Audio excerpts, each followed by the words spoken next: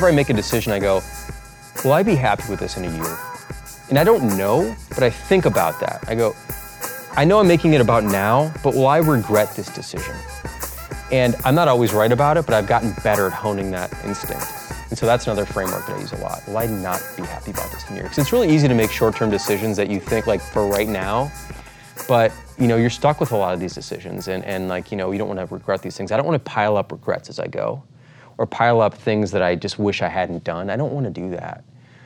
So I just think moving slowly is the way to do it. All right, that brief clip is a clip from today's guest on the show, Jason Fried. Now, Jason is the founder and CEO of Basecamp, great product management that I have used for a number of years, specifically early on in my photography career when we were shifting to managing all kinds of projects all over the place. I was totally enamored with the simplicity of the product. Jason's also the author of multiple best-selling books, one that originally caught my attention a number of years ago called Rework, and most recently, It Doesn't Have to Be Crazy at Work, which is obviously very prescient for today's times. Now, in this episode, we cover a bunch of things. It is largely about leadership around the future of work. It's super insightful around all things entrepreneurial and business. And one of the things I love about Jason and his partner, who's also been a guest on the show, David Hannemeyer Hansen, DHH, Twitter. One of the things I love about Jason is much of his advice is often counterintuitive, right? We all know that we shouldn't stick our hands in fire. That's intuitive. We've developed that intuition on our own, but it's things that are, not often what they seem to be on the surface, where I think Jason's work really stands out amongst his peers. Things like how to avoid falling into patterns, right? Patterns are habits. And when habits don't serve us and we fall into them, that's when bad stuff happens. Also, your awareness around your relationship with work, or is it, bumming you out, burning you out, what to do with that? How Jason's insight on how hard work and long hours aren't necessarily the same thing. We also talk about constraints. Creativity obviously is the thing that my life is largely based on, our ability to create the life, the living, the work that we want in this world. And it's often associated with a lack of constraints. And Jason, and I like to remind you as much as possible, and Jason does a fantastic job in this episode, about how it's actually constraints that drive creativity.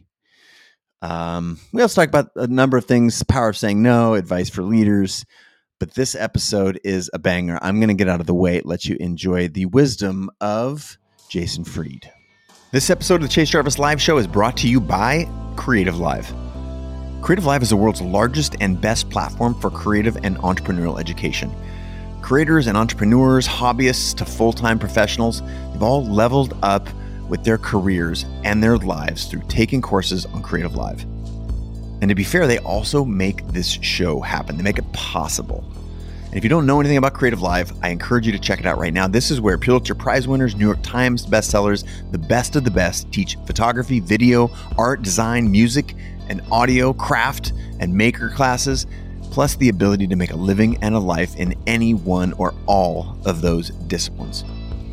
Now, you all know that I'm a huge believer in the power of habits, and you've probably heard me talk on the show about how small daily choices add up to design and create the life that we actually live. Now, CreativeLive, as a sponsor here in this announcement, wants you to know that they have a new powerful way to make education a part of your daily routine. How can you get the Creator Pass?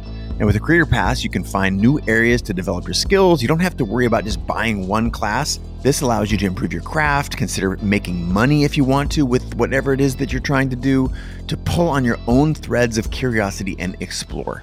If you're ready to invest in yourself and take the reins for this one precious life that you've got, then subscribing to CreativeLive is designed to push you in this direction. Sign up for CreativeLive today. Yes. I've had the good fortune of sitting down with your business partner, Yes. David Hannemeyer Hansen. He's fun to sit down with. Yeah, he's a good guy. He's fiery. And we have a lot of mutual friends. I've been looking forward to this day for a long time, so welcome. Me too. Thank you for having me here. Yeah, congrats on the book. Thank you. We're proud of it. I love it. I think I saw some early designs, or David was talking about it as you guys were, and like this is just brilliant. This big, We're happy with how that turned out. Yeah, the idea was like, we wanted the cover to say it all, basically. Yeah. It's like, what's the book about? Just look at the cover and you'll know. And that's kind of the idea. And our names aren't on the cover too, which was notice that. Hard thing to kind of get done with the publishers because they don't really, that's an unusual thing for them. Yeah. They're uncomfortable with that idea. Well, speaking of unusual and uncomfortable and not like what everybody else does, it seems to me, having followed you for now probably close to 15 years, that is part of your MO. You do things differently. You do it to the beat of your own drum. I say to our audience here on the show and professionally, personally even, you can't stand out and fit in at the same time, so you might as well do your own thing. Yeah. How has that been a mantra for you? Because you've been doing it, like rework was a completely new thing for me. The idea of not crushing yourself at work is completely new, especially antithetical to our culture. Yes. Is this a vein in your life? Are you a contrarian? Probably, I guess, technically, but I don't really set out to be. Yeah. I just kind of do what I think makes sense. And maybe my version of what makes sense is different than what other people's version of makes sense is. Fair. I also don't pay attention to a lot of things. I think that's another part of it. I think sometimes people are paying attention to too many things and they become so informed by everything else that you just think that's the only way to do things. So by being sort of willfully ignorant most of the time, I can kind of, I guess, skip the influences that I probably don't want. I also stay away from for example, in our industry, we're in the software business. Everyone's here in Silicon Valley for the most part. Yes. We're in Chicago, which helps us just stay away from that world. I think if I was out here, it'd be easier to be lured into it or sucked into it, and I kind of try to stay away. So I think I probably have a lot of defense mechanisms that I'm not consciously aware of, but I think they help me stay fresh and original, hopefully. Yeah, they have clearly helped you stand out. Let's go back, if we can, just a second to some of the previous books that I just mentioned. Sure. The first one was Rework, right? Rework came out. Or actually, you did one before that. We did one called Getting Real, which is right. a self-published book. That's right. But Rework was our biggest first publishing book. Yeah, I have it. It's got this one again. You guys were kind of to send this to me. It's dog-eared like crazy already, but Rework looks like a tattered, like a gift that you gave to a puppy, and it just shreds it because I had really consumed it a lot. But to me, that was the first exposure I'd had to your all's writing rather than on the blog. And again, never felt like it was contrarian as the objective, the end goal being to say something that was different than everyone else. But how have you programmed your body, your mind, your company, your ethos to think differently? I think a big part of it for us is, again, what actually makes sense. So our company's relatively small in our industry. We have 55 people in the company. We could have many more. We don't want many more. We want a smaller company, which is, again, different than most people in the industry. They want to grow.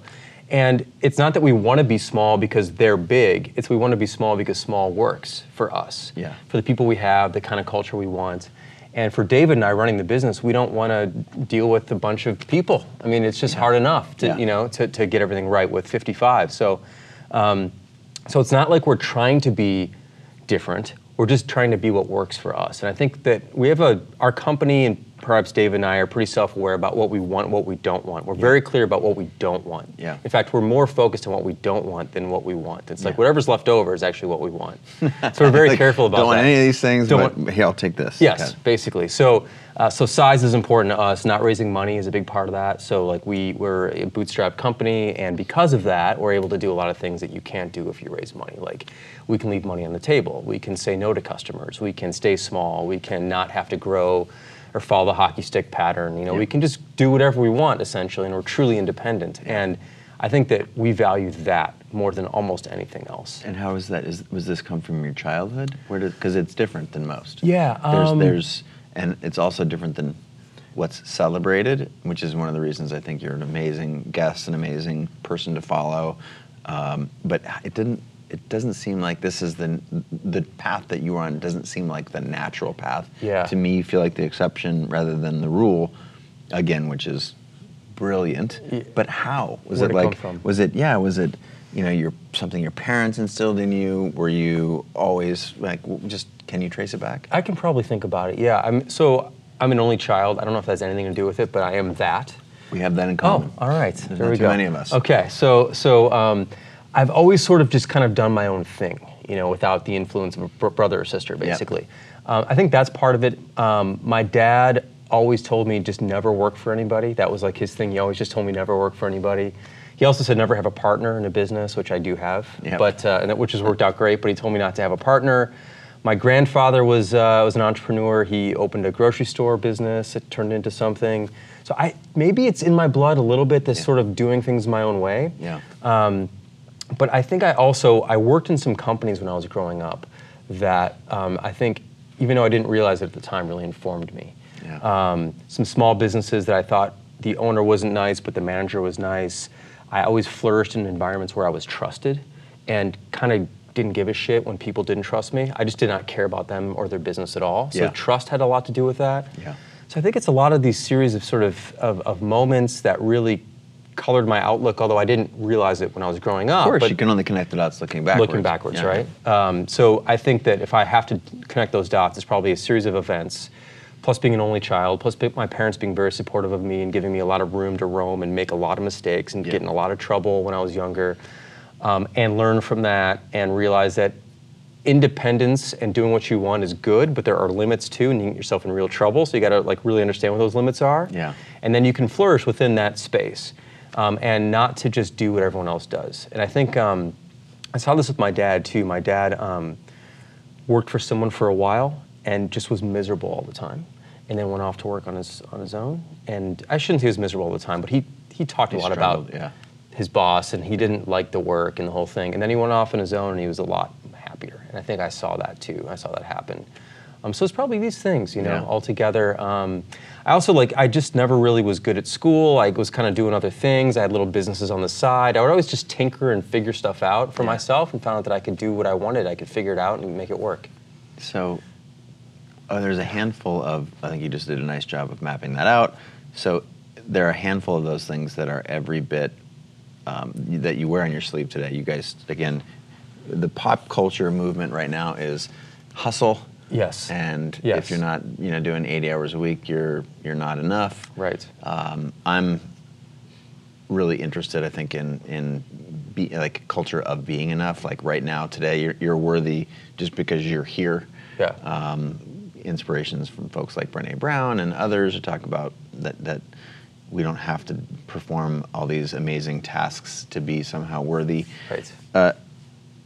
It doesn't have to be crazy at work. To me, it's almost like a manifesto, an anti-manifesto to the pop culture train. Yeah. But this is the obvious question coming at you here, nice and slow, right down the middle of the pipe. But why don't you want me to work hard? Yeah.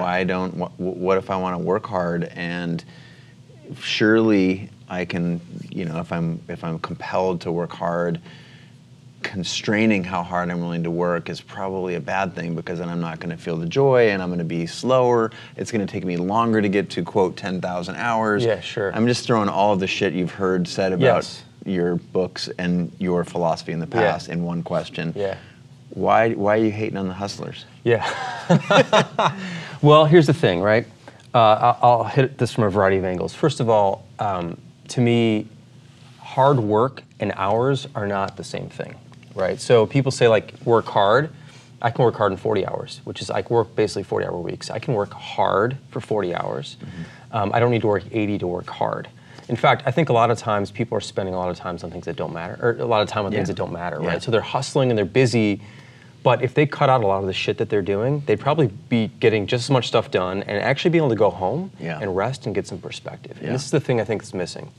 When you work 80-hour weeks, which is 10, 12 hours a day essentially, it has to be more than 10 if it's 7 days a week, but let's call it 12, whatever. People work on the weekends, whatever it is, right? you lack perspective, because if you're always in it, you can't get out of it. And you've got to get out of it to see and to think and to have your brain come up with different ideas that you couldn't come up with if you're looking at the work itself. Yeah.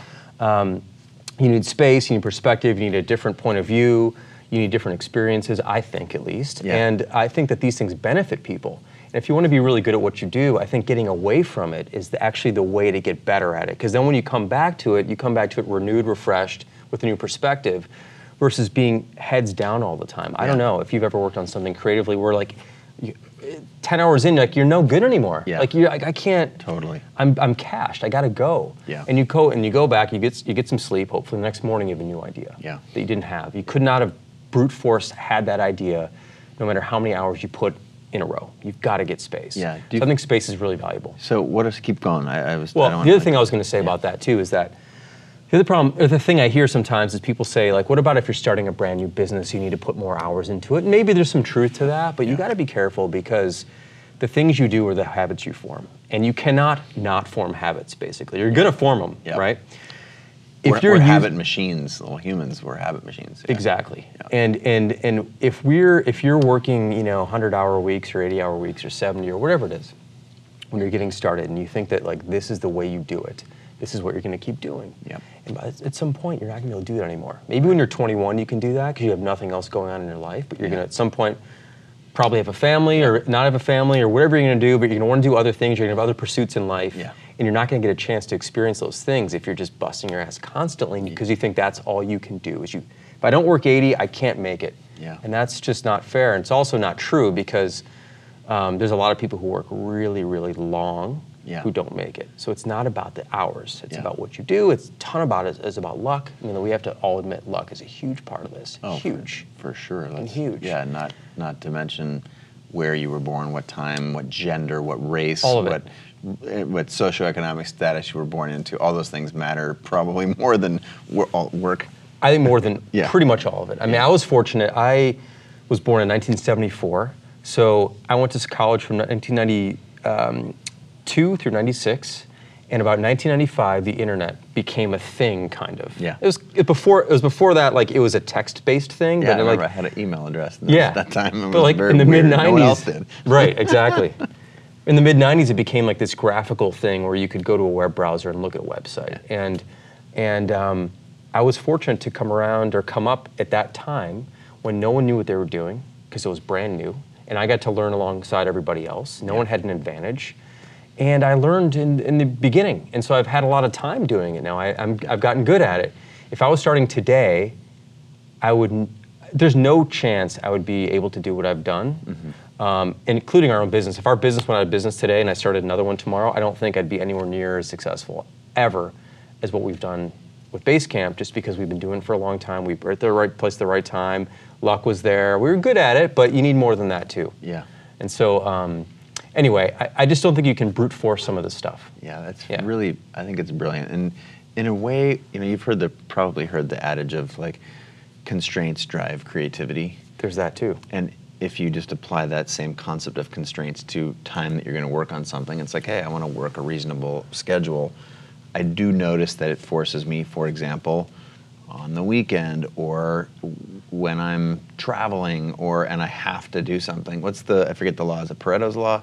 Whatever, that something expands to the time. Yeah, Parkinson's law, I think there you go. Works expands to fill the time available. Yeah. Which is so true. It's so true. Yeah. And so by setting some constraints, I think that's probably what you're really getting at, right? It's like those are constraints that you've said I want to place over my company or my particular day. Do you feel like there's a beautiful little line in the book and fear of missing out? Mm-hmm. And what I hear often, especially in this town, we're talking from San Francisco, I just came from downtown, all the startups are all over the place. Yeah. My home is right in between Twitter and Uber, and it's like you can't escape it. Right. And there's literally always something in the tech and entrepreneur scene happening tonight. You feel like you're missing out because you're clocking 40 hours and... No. I mean, I feel like what's the opposite of missing out? Rich with, I don't know, rich with, you have everything I have other things to do. Yeah. I can do other things. Yeah. I have no desire to spend all my waking hours in one thing. I have hobbies, I have things I want to do, or I just want to sit and do nothing and not feel like I need to be doing something or showing up to something because other people are there. I just don't, I've never ever had that. That's never been a part of my thing, which is like, I need to be there because they're there, or this is where you're supposed to be. It's just not a thing for me. Yeah. And in fact, it drains me to have to be somewhere because like you're supposed to be. I don't like that. So in the book, just the giveaway here is they call it JOMO. JOMO. The joy of missing out. The joy of missing out. Brilliant. Yeah, joy of missing out.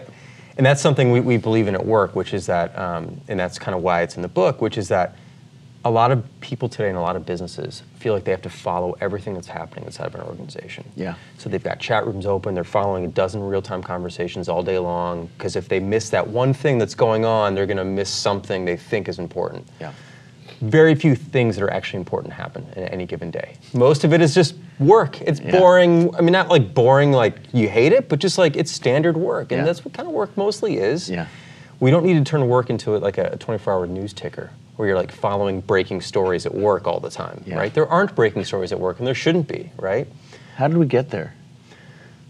How did we get technology ruined it for us, I think. Yeah. I truly believe that. I think the sort of the advent of real-time communications, real-time chat primarily at work, has caused more problems than it's solved. And there's some good things about real-time communication, but I think it's made it too easy to follow too many things at the same time. Yeah. And it's sped up everything, where you can't now think about something anymore because everything's on a conveyor belt.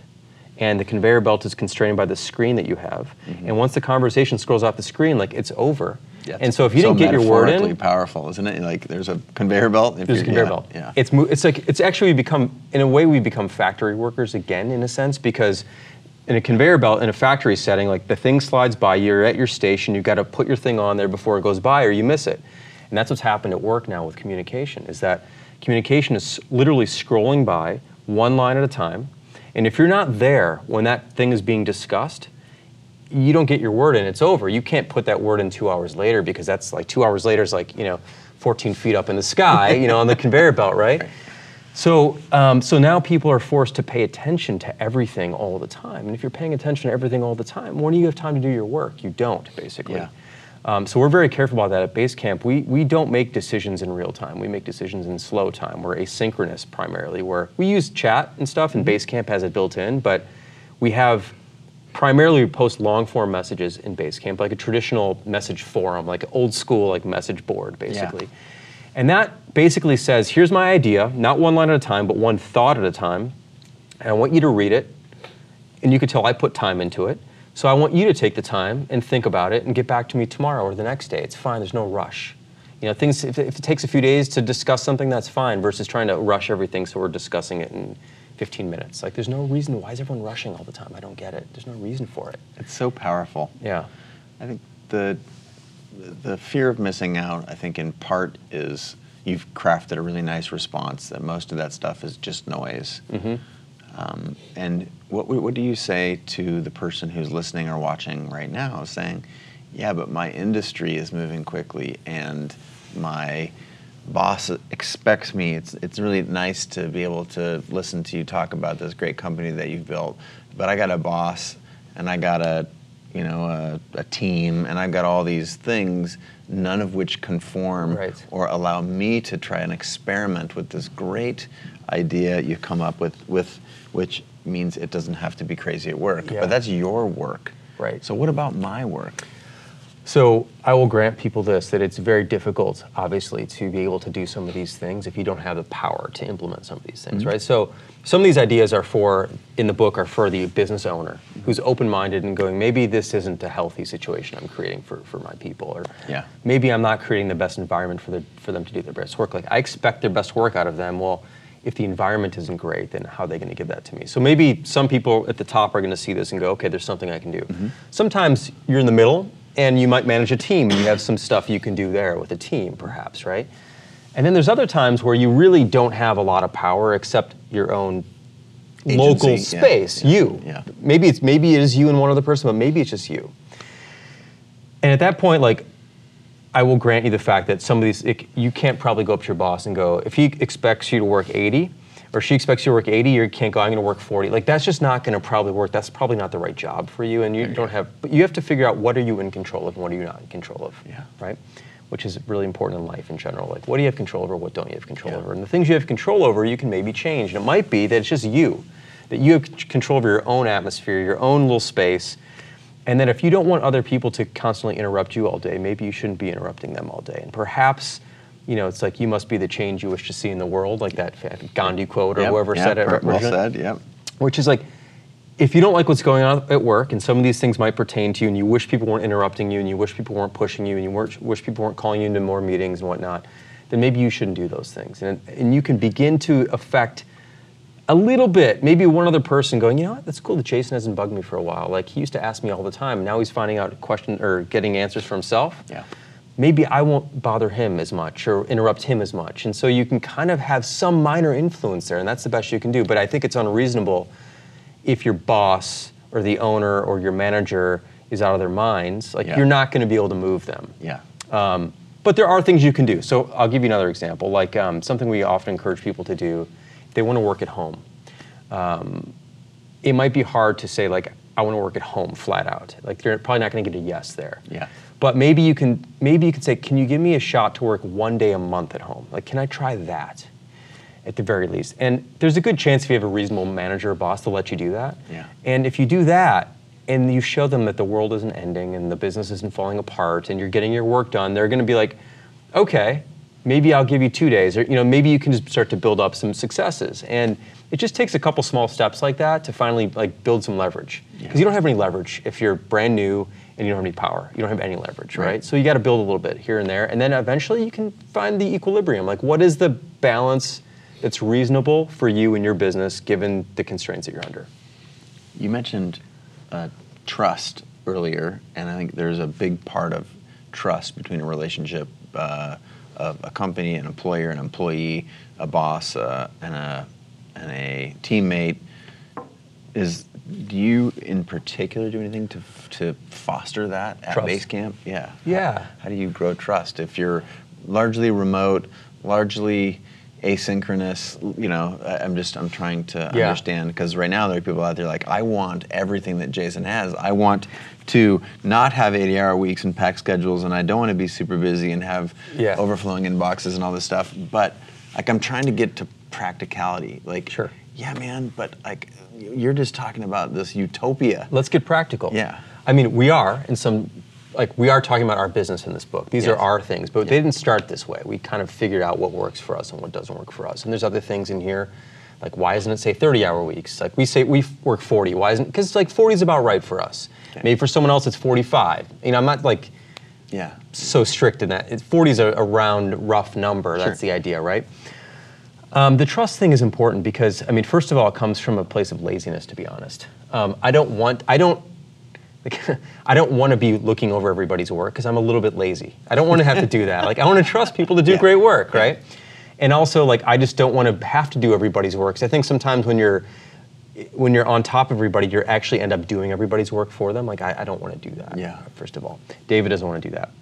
Second, like, you hire great people. If you want to get great things out of them, you got to give them room to do their work. Yeah. They're not going to, first of all, they're not going to stick around if you're on top of them all the time. For sure. They're not going to do great work if you're looking over their shoulder all the time. Who does? Nobody does. So you got to give people space and room and autonomy and trust. And I think that's the only way to really, in my opinion, it's the only way to get the best out of people, and it's the only way to actually build an organization that surprises you constantly, which is what I want. I want to be surprised. Yeah. A lot of business owners don't. They want to know everything that's going on, and they want everything to be just right. I don't care for that. I mean, I don't want to be surprised on the downside too often, but it's okay to be surprised on the downside occasionally. Yeah.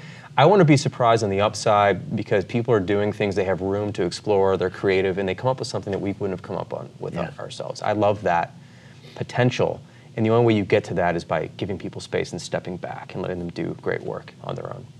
So brilliant. Now, how can this happen? Yeah, let's go tactical. I mean, well, actually, I'm going to interject one thing before we get to the how, because we have a mutual friend, Toby from Shopify. Yeah. Brilliant guy. Brilliant. He and Harley love those guys. Great business. Yeah, great business, Shopify. Probably a lot of Shopify users listening and watching, like Basecamp. And And the reason I'm bringing it up is because you reference it in the book. Yes. Toby developed a thing called the trust battery, which is basically, well, I'll let you explain. It's great. I mean, that was something that really, when we heard that, it made so much sense to us. We kind of had thought about, we kind of had the principles in mind, but we never had a name for it. And sometimes you need a name for something to really like have it sink in, right? Words matter to humans. They totally do. And you got to label it so you can talk about it. So the trust battery, the concept is, I think it's Shopify, the way he described it, is everybody who's hired comes in a trust battery 50%, basically, which is, we mostly trust you. You're probably going to be good. Yeah. But you've got to earn some more, and you can also lose some. Yeah. And so if you want more autonomy, more responsibility, and more flexibility, you need to build up the trust battery. And that's done through personal relationships. It's done through examples of doing good work. It's doing the right thing over and over, and you just build up your battery with people. The key, though, is that the battery, and by the way, there's no like actual measure of the battery. Right. It's a mental thing. It's like you just have a sense of what your battery is with somebody, and batteries are independent and relative. So if we work together, we would have a battery between us, or actually I would have a battery about you and you'd have a battery about me, but your battery might be different with somebody else in the organization, which is why sometimes two people aren't getting along and you can't understand why. You're like, they're great people, why can't they get along? And the problem is that their battery between each other is low for some reason. Yeah. They had a run-in, someone said they were gonna do something and they didn't, someone didn't deliver on what they promised, whatever it was, and so their battery is low. So it's a great lens to look at personal relationships inside of a business and try to understand why some things work, some things don't, when you can't possibly understand why. It's because everyone's got their own relative battery. So that's something that we thought about a lot, and we basically assume that people come in about 50% as well.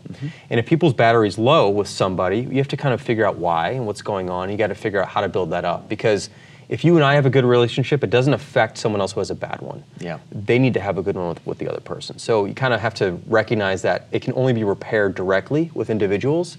So you might facilitate some stuff with them or put them on projects together, or not put them on projects together if they're rubbing the wrong way, and figure out other ways to have some good experiences between them so they can build their battery back up again so they can trust each other again. Such a good concept. It's such a great, I mean, Toby nailed that. It's really good, and and when you begin to look at it that way, a lot of things that didn't make sense in the organization begin to make sense. You go, of course, that they have a low battery between them, and then you figure out, how do we fix it? Trust battery. Trust battery. Brilliant. It's great. So presumably you've thought a lot about how you want your company structured and run, and we've talked about how trust is a really important aspect. Yeah. What else? What are some other really key things that you look for, that you've built into your company? Just some of the ones that are maybe more important to you. How do you think about it? Well, a lot of it is the things we don't want. Yeah, go back to that's a great way of filtering. That's how we think about it primarily. So we want to remain independent, fully, completely independent, which means that we don't want to raise outside money. We don't want to have a board of directors. So we haven't raised outside money for the business. Full disclosure, we took some money from Jeff Bezos in 2006, but that wasn't for the business. So Jeff bought a small piece of my ownership and David's ownership. Got it. So that money went to David and I, not to the business. We've always been 100% funded by customers and always will be. Got it. So we don't have any outside influence on the business. We don't have a board of directors. And those two things right there have a huge impact on the things we can do. We don't want to sit in meetings all day. So we don't have a meetings-heavy culture, which means that we write a lot of things down versus say them out loud. So we write long form and write in detailed passages so people can absorb everything on their own time, versus having a meeting where you have to pull people off their work to sit in a room together to talk about something that has nothing to do with right now, but you're having the meeting right now. It's a very inefficient, actually very inefficient way of doing it. So to do that, to facilitate that, we have to hire great writers. So we don't hire people who can't write. Wow. Very, very, very important. It's actually probably the number one hiring criteria. After, like, can they do the work? Sure. Are they good at the thing? Yeah, the thing. But the next thing is, can they write? And if they can't write well, we will not hire them. So do you do a test, a written communication test? Or? They do the test for us, essentially by submitting cover letters. We look at the cover letter first. We don't look at the resume, don't care about previous experience, don't care about where they went to school, don't care about any of that stuff. We look at the cover letter, and if they don't have one, resume gets tossed, right? They have to be able to write to us saying, like, why they want this job, who they are, what's important to them, why is it this job and not just any job? Yeah. Or if it is any job, just say that too. But like, I want to be able to read it. Yeah. And you read the letter, and you quickly can tell like this person can write, this person can communicate, they can express themselves, they're clear-minded, they're thoughtful, they're good at nuance, they're good at the subtleties that matter, that separate them from somebody else. They know how to persuade. And persuasion is super important in any line of business because you've got to sell, not like sell to a customer always, but sell an idea internally to your team, whatever it is, right? Yeah. So the cover letter is fundamental for us, and we're very, very careful about that. So that's the writing test. It's not a test, but it is. You know what I mean? So have to hire good writers so we can do some of the other things that we can do. If you weren't a good writer, you couldn't work at our company, or we'd have to have more meetings, and that's not what we want to do. We don't want to have a lot of distance between ownership and the product, or ownership and the customers. So we have a small company, because if we had a big company, we'd have to have multiple layers of management. We don't want to have multiple layers of management because things are always lost in translation as you go, and we just don't want that. So we don't do that. You know, a lot of it is driven by what we don't want to do. It's brilliant. We don't want to have, like, for a while we had 4 different products. And to have 4 different products and maintain them at a high level, we'd have to have more people and we'd have to like work longer out. We didn't want to do that. Yeah. So we said, like, let's not have those anymore. Let's either spin those off or like kind of wind them down, and let's focus just on Basecamp. And so we didn't do what we were doing before, and we decided not to do that anymore. Right. There's a whole bunch of the don'ts, and the don'ts, again, whatever's left is what we do, basically.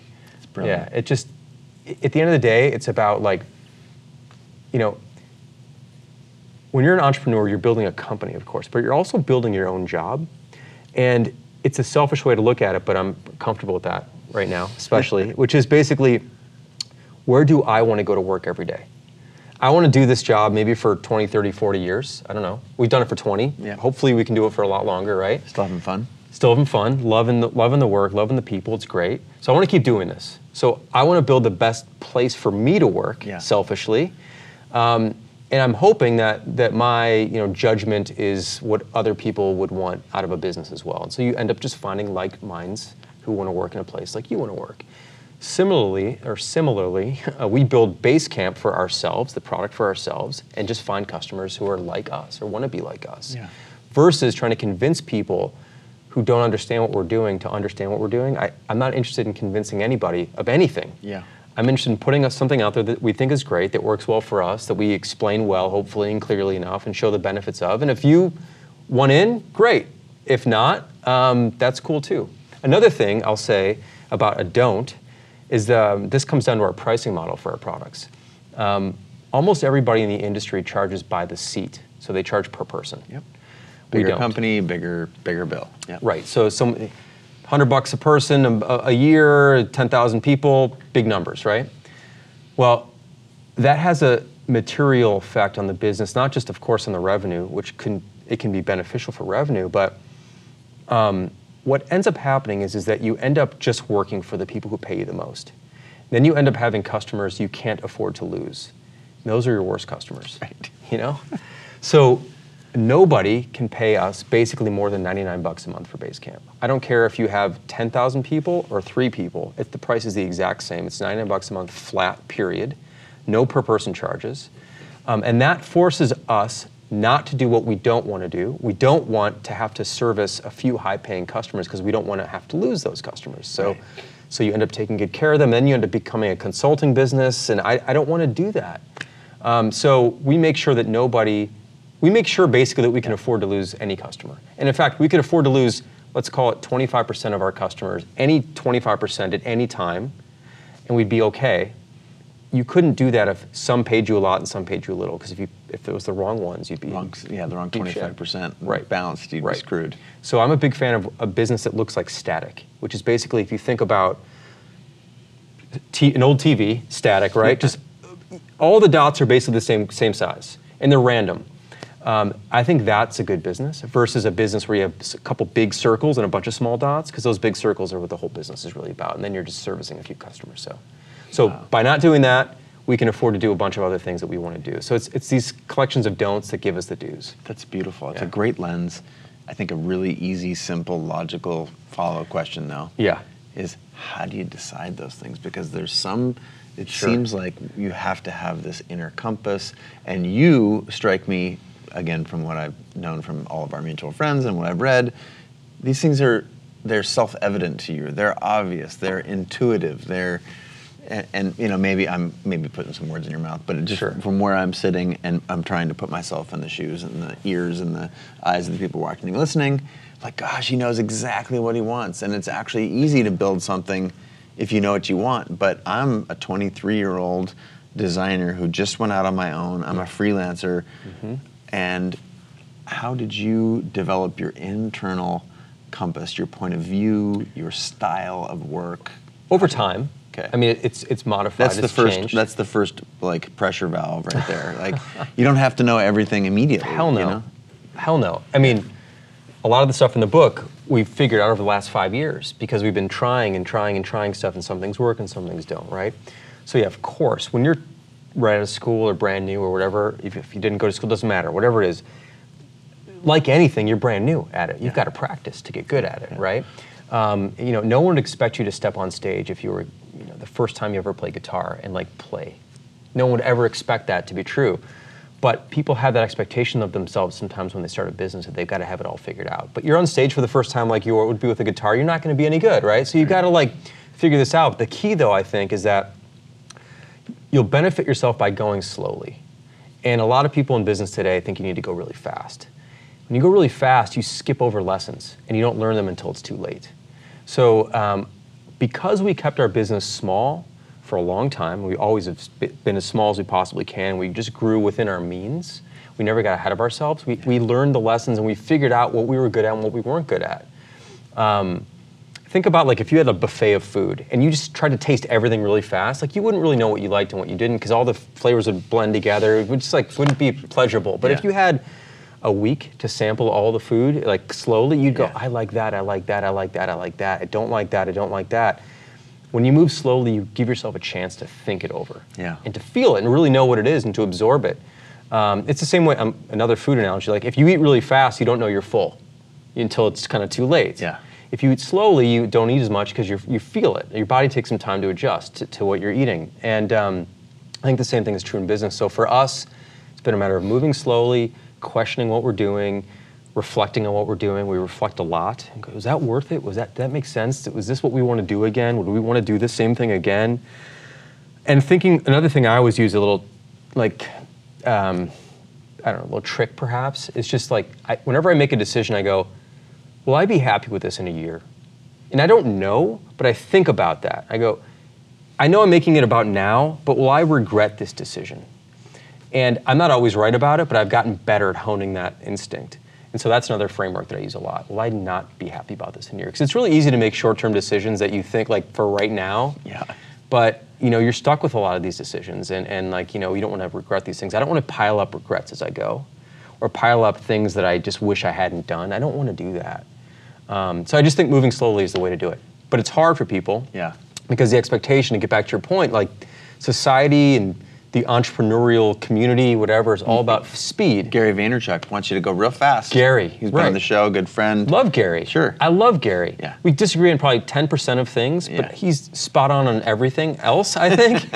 But yeah, definitely has a very different perspective on speed and hustle and growth and 24/7. If you're not working hard enough, someone else is going to outwork you. Yeah. And I don't believe there's such a thing as outworking anybody, because that's all about.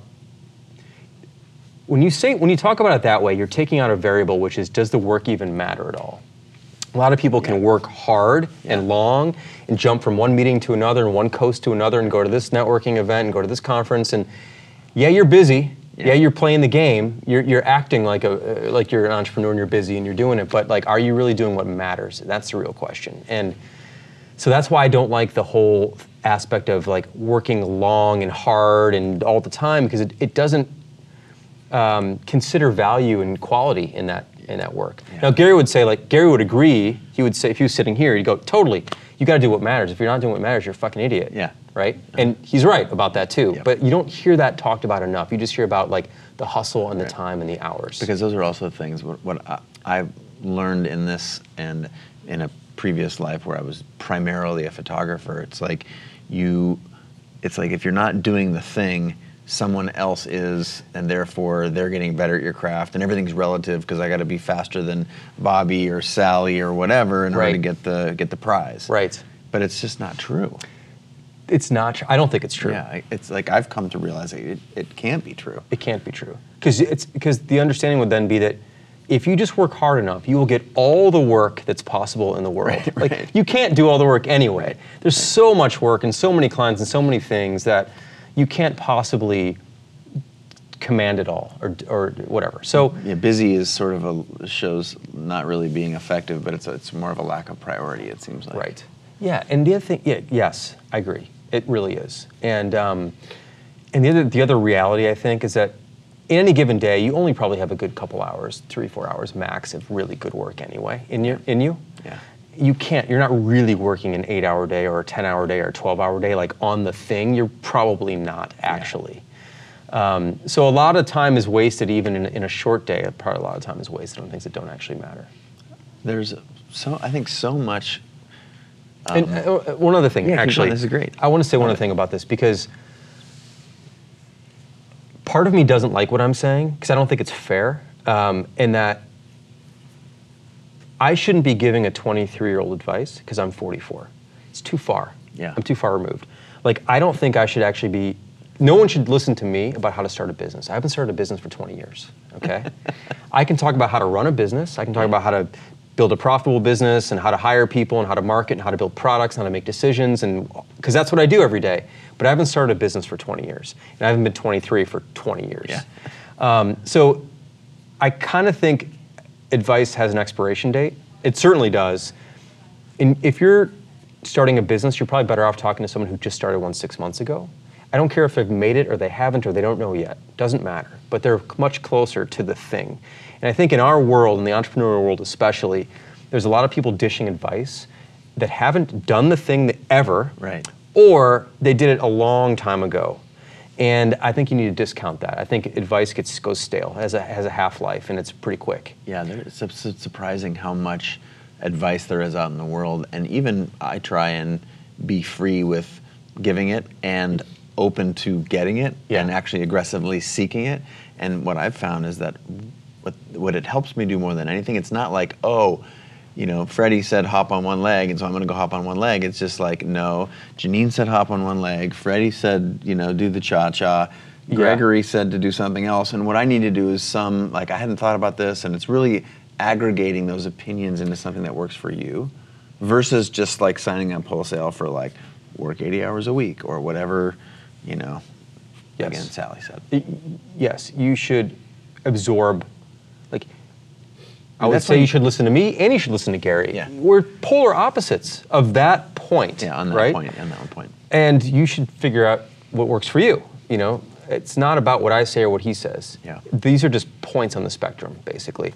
And I think you do need to form a matrix and like pay attention to, and then you also need to do what you believe. Yeah. And I think one of the things I've noticed, and I do remember when I was younger, although again, I'm far removed from that, is that a lot of people, it's funny because a lot of people who are younger are really confident sometimes.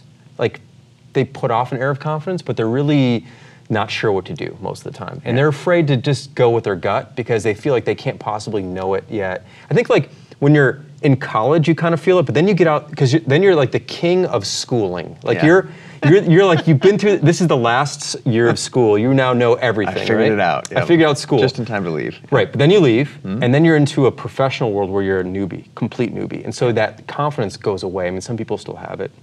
Some people actually they're overconfident, which is bad too. But I think people begin to second guess themselves, like, I don't know what to do, so I'm gonna look to those who've done it and just do what they do. And I think if I was to throw some advice back to that time, it would be follow your gut, trust yourself, and like, you probably know more than anyone does about you. I'm a huge advocate of instincts. Like, yes. You know, and yes. And the other thing is, I believe everyone's making it up as they go anyway. For dang near everything. Yes, so, for everything. Yeah. So like, every business is pretty much held together with duct tape. People are figuring out as they go, they're making it up as they go. You know, yeah, you have ideas and you have thoughts and you should have a perspective and whatever, but but you're still making up as you go. Yeah. And so the idea that this person or that person has it all, and if I just read their book, I will know what to do. And if I just, they don't know either. Yeah. We know what's worked for us. Yeah, that's why you are so good about articulating that in your books. We're clear This about works, that. Yeah, very clear about This it. works, and I Expressly. want to be very clear because some people would say we're preachy, and I see where it comes from, but really, we're just sharing our story, like, you know, in a passionate way, hopefully, and we believe it, we believe everything we're saying, but this is what worked for us. And in your environment, in your time, with your collection of people, it's going to be different. You cannot replicate something. Yeah. So, Was trusting your instincts something that you had to learn? And do you have some examples of where you went against your gut and it went badly? I think I've always been that way. Trusted your gut, you mean? Trusted my gut. I just feel like in most cases, now again, I'm fortunate for a variety of reasons. My parents are very supportive. I had 2 great parents. My parents are still married. Like, I have a lot of stability at home. They've always supported me. It's important to acknowledge this. They gave me $5,000 when I got out of college to get a computer, and that was like to get going, and like so they helped me with that. You know, there's some things I had clearly, obviously.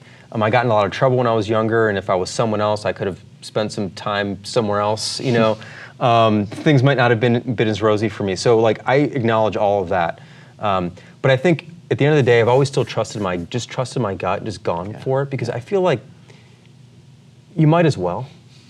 What have you Because got? Yeah. if you're going to fight against what you believe, you're not going to have a happy life, I don't think. So even if this is telling you to go this way and this is telling you to go this way, like, you should pay attention to those inputs. Mm-hmm. But if you're always doing what you don't want to do because someone else is telling you to, or the data is telling you, whatever, like, you're probably going to be miserable unless you don't really know where to go. And if you don't know where to go at all, you don't have a point of view at all, then you probably will follow something else, and you could probably do well. Some people will do well that way. I think on balance, though, if you spend your life doing what other people tell you to do or what other people say you should do, you're probably just not going to be that satisfied at the end of the day. And I'd rather screw up. I'd rather not live up to my potential, whatever that means, but do it my own way and like feel like I was satisfied and I gave it a shot my own way. I feel like I'm satisfied that way. Otherwise, I would feel like there'd be things I would have done differently. I don't want to feel that way. Now, when you have a business partner and you have other things, like sometimes you have to compromise and you debate and you butt heads and you figure it out, right? You can't always do what you want to do. And I'm not suggesting that's what you should always do either. But I think for the most part, you should probably trust your gut and your instinct. There's something in there. It's innate, and I think it's probably pretty smart. Do you have the same advice so the audience that pays attention to the show, largely entrepreneurs, solopreneurs, small design teams? Of course, there's still, it's basically evenly a third, 1/3 of people are freelancers, 1/3 are FTEs, and 1/3 are split between people who are on to like a 5th, 6th career and people who are just getting started. So really interesting and pretty even curve across those areas of consideration. But let's just for a second take into account the individual solopreneur, entrepreneur starting a business on his or her own. And so a lot of what we've been talking about, like, your partner's your business, set your own rules, and does all the same stuff apply to an individual creator's first business? I think it's easier. Okay, here's the sort of, it's not the dirty secret, it's just like... No, I like calling it dirty. All right, let's call it dirty. The dirtiest secret. Business only gets harder. The easiest business you'll ever be in is your own business, which is you. Now, it might be hard because it's always hard. Like getting your first client is hard. Yeah. Like, of course, like if you have nothing and you have to that's challenging. But it only gets harder because you start adding people and they have more responsibilities. You start adding more people, pretty soon you need someone else to help manage those people. And then you've got personalities and you've got politics internally. Like, it just gets harder. We're social animals, so there's social yeah, I get it. Right, so and then like you've got a bigger monthly payroll to cover, and then you probably end up getting an office space, and then you've got rent, and it doesn't get easier ever. So a lot of the things about business, I think, like the smaller you are, the purer it can be, and you can live up to a lot of these ideals that become harder actually as you get bigger because there's more pressures and there's more influences and there's more outside pressure and different forces pushing you in different directions that you don't have when no one's paying attention, when it's just you. When it's just you, like when you talk to entrepreneurs, successful ones, I know a number of them who've done extremely well for themselves, and you ask them like, what was their best time? It was when they were smaller. Yeah. It's when they like that. Oh man, I remember when we were 5 people working out of my apartment. I remember.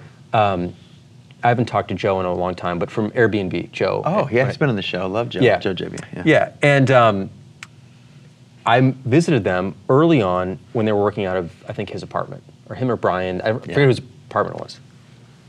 Maybe it was their apartment. Yeah, I think it was actually. They were at RISD, I think. Yeah, originally, yeah, and they were working here in San Francisco, and I was in town for a wedding, and I wrote Joe, I'm like, I love what you guys are up to. Can we meet or whatever? And he's like, yeah, come on by. So he picked me up in his pickup truck, I think it was, and we drove to his apartment. And that's where Airbnb was there. And I bet, if you asked him today, his favorite moments, I'm sure there's some amazing, they've built an amazing business, right? Obviously. Yeah. But I bet there's some stuff that you'd be like, I loved it when we were in our apartment. And so it's funny that as a business grows, it grows away from the moments that everyone really loved, and then you end up having all this other shit you got to deal with all the time. So it's like the good old days, basically, right? Yeah. And we've decided to keep it just the good old days as best as we possibly can. It's not like we used to be 4 people or 3 people. Yeah. We're 55 now, but we're really trying to stay as close to the good old days as we possibly can for as long as we possibly can, versus jettisoning those and going off and just growing so fast that you just are so detached from the good old days. I don't ever want to be detached from those. I'm going to run through a short list of things that you've thrown under the bus. Okay, please. I don't know if the provill bus is not. Is it a short list? It sounds like a long list. I don't know too many buses that are proverbs, but so okay, so you've talked shit about ambition. Yeah, to some degree. We're ambitious in a different way. Okay, well, let me give you a list. I'll just give you a list of 3 things, and then we can go through each of them. Okay. Ambition. Goals. Yes. Again, you're like literally throwing. Yeah. And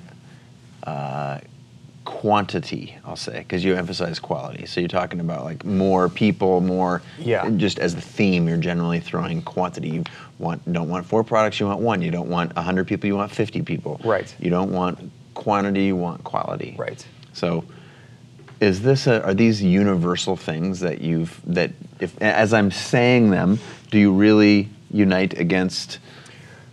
Those 3 things? Yeah, and maybe there's others, but there's just a theme of those three. And I think goals is especially interesting, but let's take each of these in stride. Yeah, I love to talk about the goals one. Okay, so let's start with ambition, though. Okay, yeah. I just think we have a different definition of it.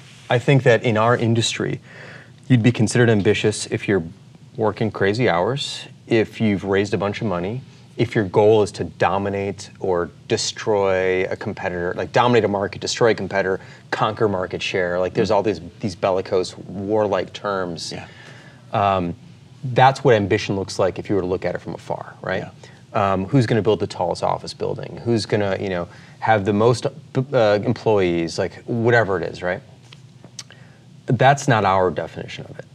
For us, it's like, do we enjoy going to work every day? Like we're ambitious there. I want to have a great day every day. Yeah. I don't always have a great day, but that's my ambition, is to make sure that my day is free to do great work, and that everybody at our company has a full free day to do great work. That's what we're ambitious about. We're ambitious about sharing our story and telling these stories and showing that there's an alternative to what we're railing against. So that's kind of another ambition, is to share ideas. And to make something great for our customers and for ourselves. Like that's it. Like it doesn't need to be bigger than that, essentially. I think that's just a different form of it, really.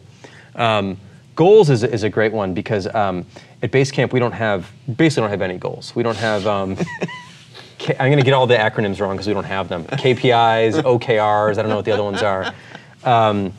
We don't have any goals. We don't have financial goals other than to be profitable, which we've been for 20 years every year.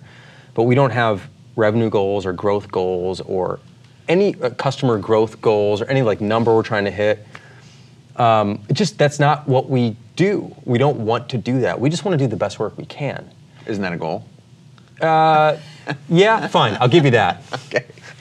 but it's like, it's not a measurable goal. Once you assume that, you're like, okay, check, that covers everything. Yeah, basically. Like I look at goals as people set numbers and they try to achieve those, and then when you either do or you don't, and if you do, you set another one. It's like, if you just do the best work you're capable of doing, like, shouldn't you be doing that anyway?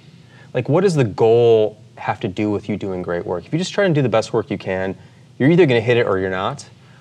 If you don't try to hit it, or you just intrinsically want to do great work, that's enough, I think. That's what we've always believed. Yeah. How do you rally a team then for someone who's the leader of a small team or even a big team? You give them the space to do great work. And they're intrinsically motivated by the work itself and proud of the work that they're doing versus the statistic. I mean, if you look at like a cabinet maker, do they need goals to be proud of the big thing they built? They can finish the thing, do the joints, the state, whatever, and sit back and look at it and go, that's great work, I'm proud of that. They can look at it closely and go, I'm proud of that work. You know, we didn't do this just quite well, I'll do that better next time, whatever it might be. You don't need to measure everything to be proud of it. You just be proud of the work and be proud of the people you're working with and be proud of the interactions between the people and all the things.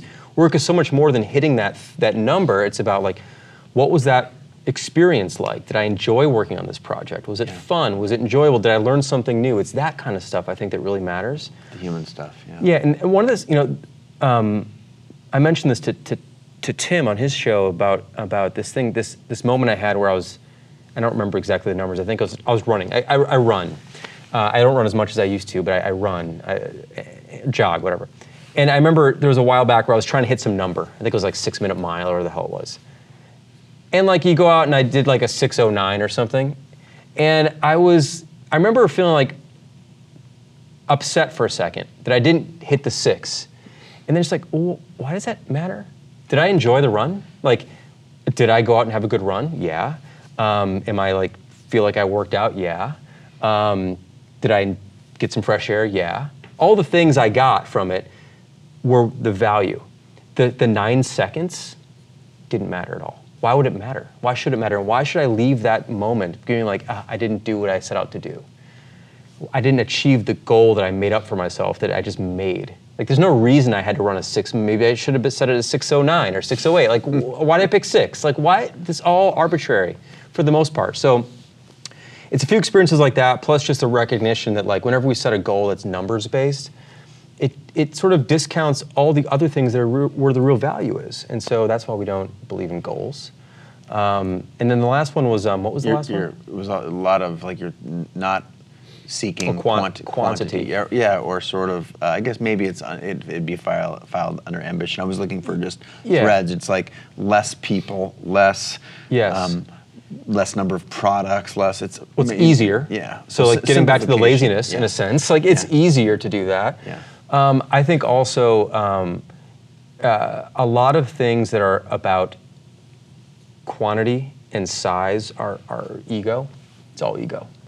And I've learned to check that as much as I possibly can, and we all have it still, of course. Yeah.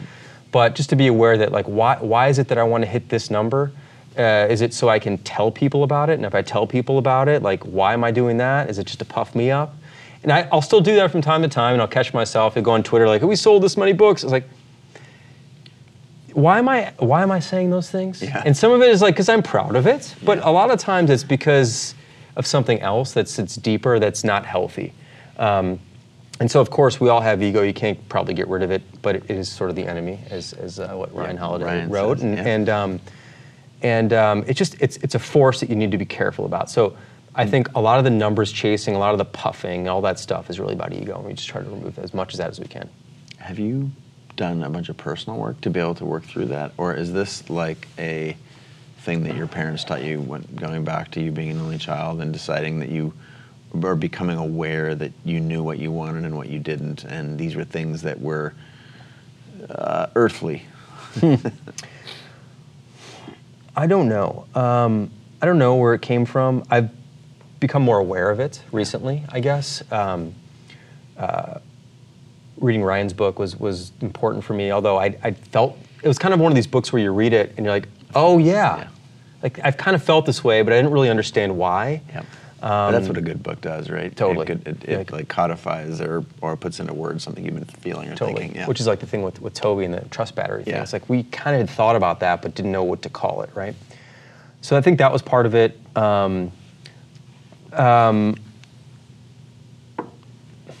I feel like a lot of the ego victories I've ever had have been very shallow and very temporary.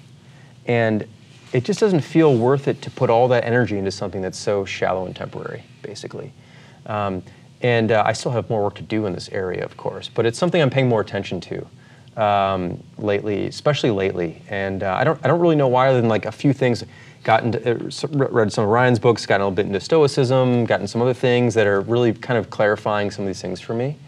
And maybe it's just maturity as well. You know, I think probably 10 years ago I wouldn't have been ready for some of these things. Maybe I wasn't quite there yet.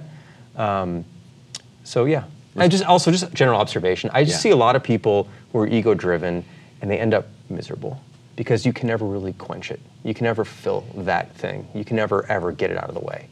And if that's what you're trying to fill up, if that's the thing you're trying to fill up, you're never going to get there, and you're just going to be chasing like these false things. And I don't want to do that either. Yeah. You know. I think you've done a great job of articulating your personal compass. You just listed a few, I guess, influences. Let's pull on that thread just a little bit. Yeah, like sure. other influences, like Scandinavian design, or Yes. or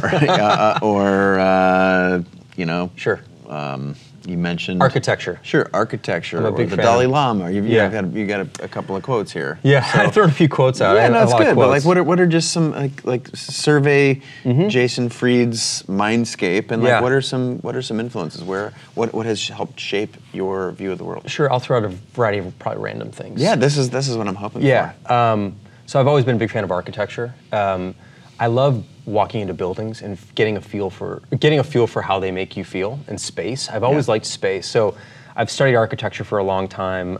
Informally, formally? Informally. I would never be able to put up with school to study formally. Brutal. Yeah, brutal. I was not good at that stuff. But I've always I like materials. I like to look, like I'm curious, like first thing I'm like, wrought iron, is this wrought iron? And this is, look at the wood and like, what is it like? How does it, I've always been curious about how things join together. The quality of something, how it feels, how it ages. I like to look at things and how they age. That's how I actually judge quality on things. So a lot of like modern architecture, for example, like today's modern architecture I don't think it's really good because it doesn't look good in 5 years. Yeah.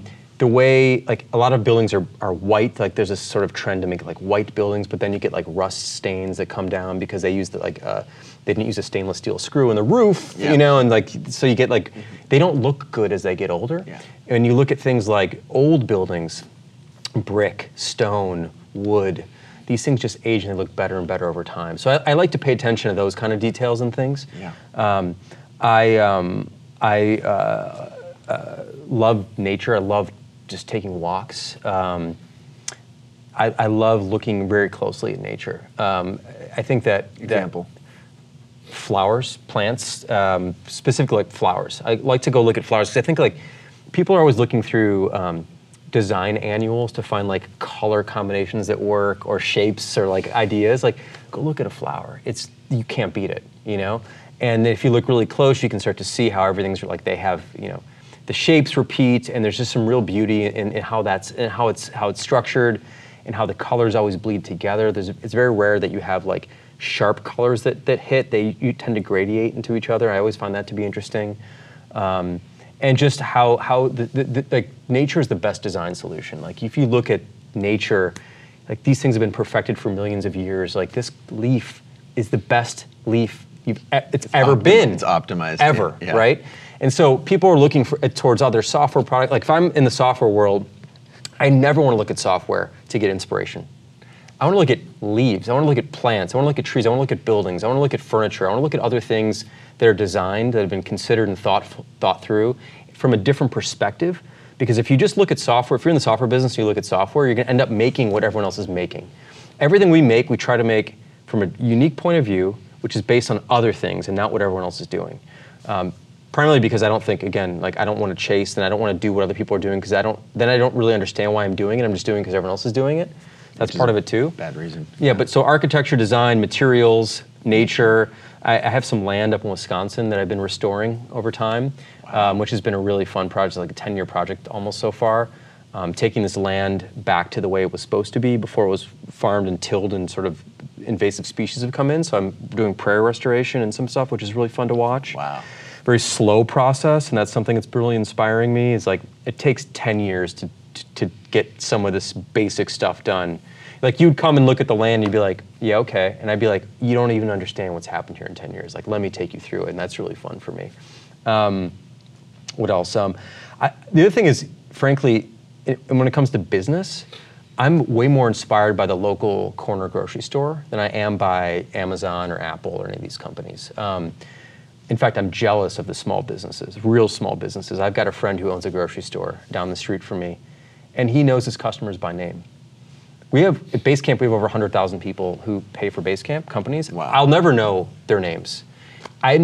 We're at a scale where I can't actually know our customers. Our customers ultimately are numbers and data, and I mean, I know some of them, but I would love to be able to own a business where someone would walk in the door and go, hey, Jim, hey, Joan, you know, and just get to know them and know who they are. And so I admire those kinds of businesses, and I think about how can we be more like them. We can't really, but are there ways we can be more like them? So I don't think it's a good idea to look to your own industry and look up. I think it's good to look at other industries and actually look at different kinds of businesses that are smaller and get to the real pure side of what business really is all about, which is a good product, treating people well, returning someone's call when they call you, you know, knowing someone's name, that kind of basic fundamental stuff like your grandparents would do if they had a shop, that kind of thing. What drives you crazy in a bad way?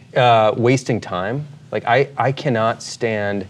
Luckily, we don't have sort of meetings anymore. But when I was in the client services business, you know, and like doing client work, I'd have to go to meetings. Like they'd want me to drive over and talk about this thing that literally we could talk about on the phone in 5 minutes, and I'd have to like go over there and commute and go there and sit there and we talk for an hour when it was only 5 minutes worth of stuff. But you're there, so you keep going, and that's one example of wasting time. But processes that don't have to happen, time that doesn't have to be spent on those kinds of things. Traffic. Hate traffic. Traffic to me is like the ultimate waste of time. I know. Bad place for that. But traffic to me is one of those things where it's like, man, I mean, yeah, you can listen to an audiobook or a podcast or something, but it feels like a waste of time to be doing that in that setting. The other thing I would say in business that drives me a little bit crazy, I would say, is how our industry specifically holds up businesses that are actually terrible fundamental businesses as huge successes that people try to follow. Take Uber, for example. For a variety of reasons, I'm not a fan of theirs. I do still use their products sometimes, though. But they just lost another $1 billion last quarter, I think. So they're just hemorrhaging money. And they're going to go IPO, and some people are going to get rich, but it's a shitty business.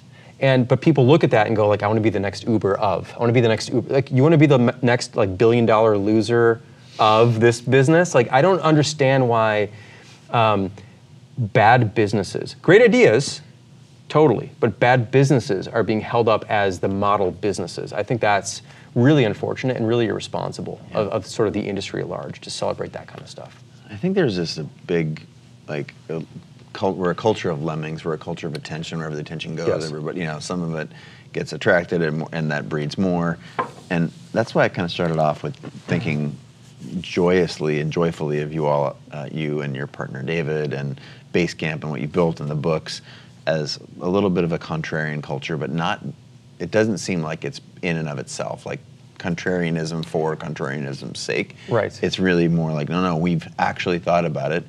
We don't want to run a business like Uber. Yeah. Don't want to. Yeah, what do we value? We value freedom, independence, authority over our own domain. You know, I think that's part of why I was so excited to have you on the show. And I was going to, you know, if you could give some advice, I'm going to flip this to the positive instead of like framing it as negative and contrary. Yeah. It's a really powerful tool the way you personally have applied it. So give some advice for the folks, knowing that we've got, all sorts of different walks of people, creators and entrepreneurs listening. Try and give some advice to them to help them think more like you. The first thing is, I would say, do whatever you can to practice getting good at saying no, which is really hard when you're brand new. You come into a new company, you can't be the no person. You start a new business, it's hard to be the no person. You want to take all the business you can get. I get all of that. But somehow find a way to practice saying no, because no is the only word that will ever protect your time and attention. And that's all you've got. And everyone wants a piece of it. And everyone wants a piece of more and more people want pieces of it. Technology wants a piece of it. Other people want a piece of it. Yep. And if you don't have any of that left for yourself, you're never going to be able to do what you want to do. You're never going to be able to think the way you want to think and act the way you want to act, because your time is now owned by everyone else. I feel like I'm failing on the question to a degree because I'm not being totally practical. There's no like silver bullet, clap, snap your fingers, clap your hands way to be good at this. Yeah. But what I've noticed, here's one like more practical thing. Yeah. Client services, you probably have a lot of people who watch this who are designers, photographers, that sort of crew, right? Sure. And something I hear from them all the time is, you're lucky because you have a when saying you, I mean, they're saying to me, you're lucky because you have a product business. I have to answer to clients. And if a client calls me at 11 o'clock at night, I have to answer the phone. I say, fuck no, you do not. Yeah. That's a place to practice. Just because someone pays you does not mean they own you. It certainly does not mean they own your nights and weekends or any of that kind of stuff. And people think that the clients actually expect that from people, but they typically don't. You give it to them by answering the call at 11 o'clock at night or by getting back to them an email at 10:30. You're giving them permission to ask that again, and then you set the tone. So practical basic thing is, and this happens all the time, so I know this is a practical one. For all you kids, there you go. We said we were going to do that. Is that if it's late at night, if it's 9:30, 10, whatever it is, right? And one of your clients writes you, and they're demanding something or asking for something, like just don't respond and get back to them the next morning and see what happens. Most likely, it'll be fine. If they go, hey, what the hell? Like, why didn't you get back to me? Because it was 10, and it's either family time or I'm sleeping or I'm reading or I'm watching. It's whatever. It's my time. Like, I'll get back to you the next morning. First thing in the morning, I'll get back to you. Yeah. You're my top priority in the morning when my day starts. You probably won't have to do that, though. You'll probably just find that people are cool with it. And you just imagine that they were not. And so a lot of this stuff is about you setting the tone and you setting the direction for a professional relationship with other people, especially clients. So that would be the one practical thing I would say is do not answer that email late at night. Wait till the next morning. It's going to be okay. And that'll build your confidence. And that's one way you can begin to start saying no and getting comfortable with saying no and realizing that no is a very reasonable answer in many cases. You might think it's not, but it actually is. And that's the best way to build a moat around your time and attention, which is all you've got. I know it's a bit circular, but that's where we end up. No, to me, I think it all plugs together nicely. Yeah. So there's a voice inside our head that often works against us. I know that voice. That creates a lot of stories. That's basically my question is, so do you have this voice? Have you trained it? If we're just habits, what are some of the things that you've done to either unlearn these bad habits or rather, if you want to put it in the positive, to train yourself to feel good about ignoring that client email at 10 p.m. or whatever? What are the how do you train your own habits? I think the key is first, I don't think you can unlearn or reverse something. You have to transition into something. So a big part of it is not being disappointed if you screw up again. Because if you're like, I'm not going to do this anymore, and then you do it again and you're upset, like that's unreasonable and you're putting unreasonable demands on yourself. So I think it's about knowing that any sort of transition between one course of action and another is going to take time, and it's going to be a smooth transition. Might be some bumps along the way, but that you just have to set a slightly different course and know it's going to take some time to get there. That's the only thing that I've found works for me. Like cold turkey is just a very difficult thing to do for people, and I don't think it's a really successful pattern for most. Some people are really good at being like, I'll never do this again, and like they're great at that. I don't think it's reasonable necessarily for most people. So I think as you're transitioning, be extremely easy on yourself. because you can talk yourself out of the transition really quickly and then bounce back to the bad habit. So I think that's the thing I've figured out how to do. Yeah. It's just to be fair and kind to myself as I'm changing. Otherwise, it's not so good. Anything else you do specifically for self-care, other than just being kind to yourself? Sleep is important. Although, like, I have a new baby. We just had a baby 2 months ago. Congratulations. Thank you very much. 8 weeks? 8 weeks old. You look great for having an 8-week-old. How about your partner? I don't feel I feel a little tired right now, to be honest. But thank you very much. Okay. My wife is, she's enduring a little bit more of it right now, especially in the early days. We have a 4-year-old too, so we've sort of been through this once. But of course, in the first few months, it's really difficult on the mother, feeding and the whole thing, yeah. right? But we're doing okay right now. But sleep is the most important thing. And there's a great book, Why We Sleep. I don't know if you've read that or heard of it. I just saw it in your feed the other day. Wonderful. Highly recommend it. It's really enjoyable and interesting. Smart guy, but can write a book in a really approachable way, because I'm not a scientist, but it's scientific. Wonderful book. But sleep is the one thing that affects everything. So you got to exercise, you got to eat well and all that stuff, but you could actually eat like shit for a week and you'd kind of be all right. You can skip exercise for a week and you kind of be all right. If you get a few bad nights of sleep, you're like everything in your body is trashed. Yeah. Like health-wise, you're bad. Your temper is bad. People know that you haven't slept well. Yeah, cognition is down. Cognition's down. Can't remember things. You're not nice. You know, all these things. So sleep's really important. So I try to get 7 to 8 hours of sleep right now a night. Usually I like to get a little bit more than 8, but right now it's just not quite possible with the kids. But okay, I'll get back to that. Got to exercise a few days a week. I'm not like crazy about it. Like I don't do like, you know. Ultra marathon. No. I'll do a couple mile jog here and there. I will. I work out with the trainer a few days a week. I'll go for long walks. I'll do stuff. Got a rowing machine. Got a bike. That kind of stuff. You know. Move your body. You got to move. You got to move. You got to just feel like I think you've got to feel like things are circulating. You know. But I'm not a big fan of like the boot campy style workouts where you're tired, because you've got a life too. And if you like burn all your energy by 9 a.m. early in the morning at the gym, it's very hard to live your day out. So I'm actually more of a fan of working out in a way where you end up having more energy at the end of the workout than you came in with, versus like burning it all off and sweating yourself wet, and then you're like just exhausted. Like that doesn't really work for me, at least. So gotta eat well, exercise, and sleep. But sleep is so critical. And also the other thing is perspective.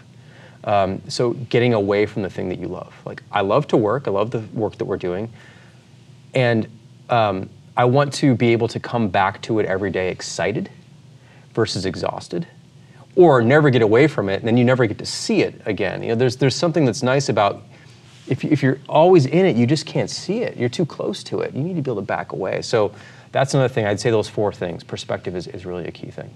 Brilliant. Yeah. What about your specific personal habits in the morning or evening? Is there anything you do? Because sleep, and the reason I'm asking one layer deeper is because I was a terrible sleeper for the first 38 years of my life. Yeah. Terrible. Yeah. Terrible. Like I could hear somebody and wake up. I could hear someone jogging past my house, outside my house. Like freakish level of awareness while sleeping, and it was just not great. So I shifted gears and did a bunch of stuff. So that's why I want to go one level deeper. Yeah. And you started doing a little bit with fitness, but what about sleep? Are there things that you do in particular to drive sleep? Yes. I've been learning more about this. Really important. So I used to kind of work out at the end of the day, because I just tend to have a little more energy at the end of the day, but that's not really that great if you go to sleep. I have to go to sleep early now, like by 9, otherwise, because my son gets up at like 5:30. Which means you get up at 5:30. Yes. So I've got to like go to sleep earlier. So I can't work out at like 7:30 because that's too close to being. So more exercise earlier in the day is key. I try to go 15 hours between meals. Oh, So I'm doing the intermittent fasting. Intermittent fasting, or like time restricted eating. I don't know. It depends who you talk to. Some people are like, that's not a fast. It's time restricted. Whatever. But so like I eat dinner and I don't eat breakfast for about 15 hours. 14 to 16, basically, usually 15-ish. That's really been very interesting. We can talk more about that in a minute. Yeah. And I've done, and then I try not to look at a screen. Like there's light in your room, but Yeah. like look at a screen for a good 90 minutes before I go to bed, although I'm not always good at that. That's the most challenging. It shows you how addictive and dangerous these devices actually are. Yeah. I'm consciously trying not to, and I still reach for it. Yeah. So exercise, I try also not to go to sleep within like 3 hours of eating dinner. I so I want to eat dinner earlier, Yeah. so I have some time. So some of those things have really made a big difference. Interesting. Do you track I don't it know all? if we're allowed to talk about products that I eat. Yeah, of so I use course. something called the Oura Ring. Yeah. Oh, wow. Are you familiar with that product? I just saw their, I don't know, their next. Okay. Yeah. Okay. Yep. Anyway. I have one I have a sizing kit In on the- my desk. Yes. Okay, awesome. So I started using that recently. I've used other things in the past too. And it's AURA. No, OURA. OURA. Yeah, OURA. I've used other things in the past which have worked as well. Well, also. Sleep tracker. Sleep tracking things. But what I like about the Ring is that, so when I travel, like there's other devices I've used that like go under your bed or under your mattress, but that only works if you're sleeping in your own bed. And I'm not. Yeah. Sometimes I'm not. Yeah, you're or traveling sometimes now. like Yep. now since we have this baby, sometimes we'll sleep in different beds depending on the sound. Like so, that doesn't really work for me right now. So this Ring is great because you throw it on your finger, and it tracks your sleep, and it's quite accurate from what I've read. Yeah. It's been very enlightening. I can tell now, like certain foods I eat around dinner time affect my sleep.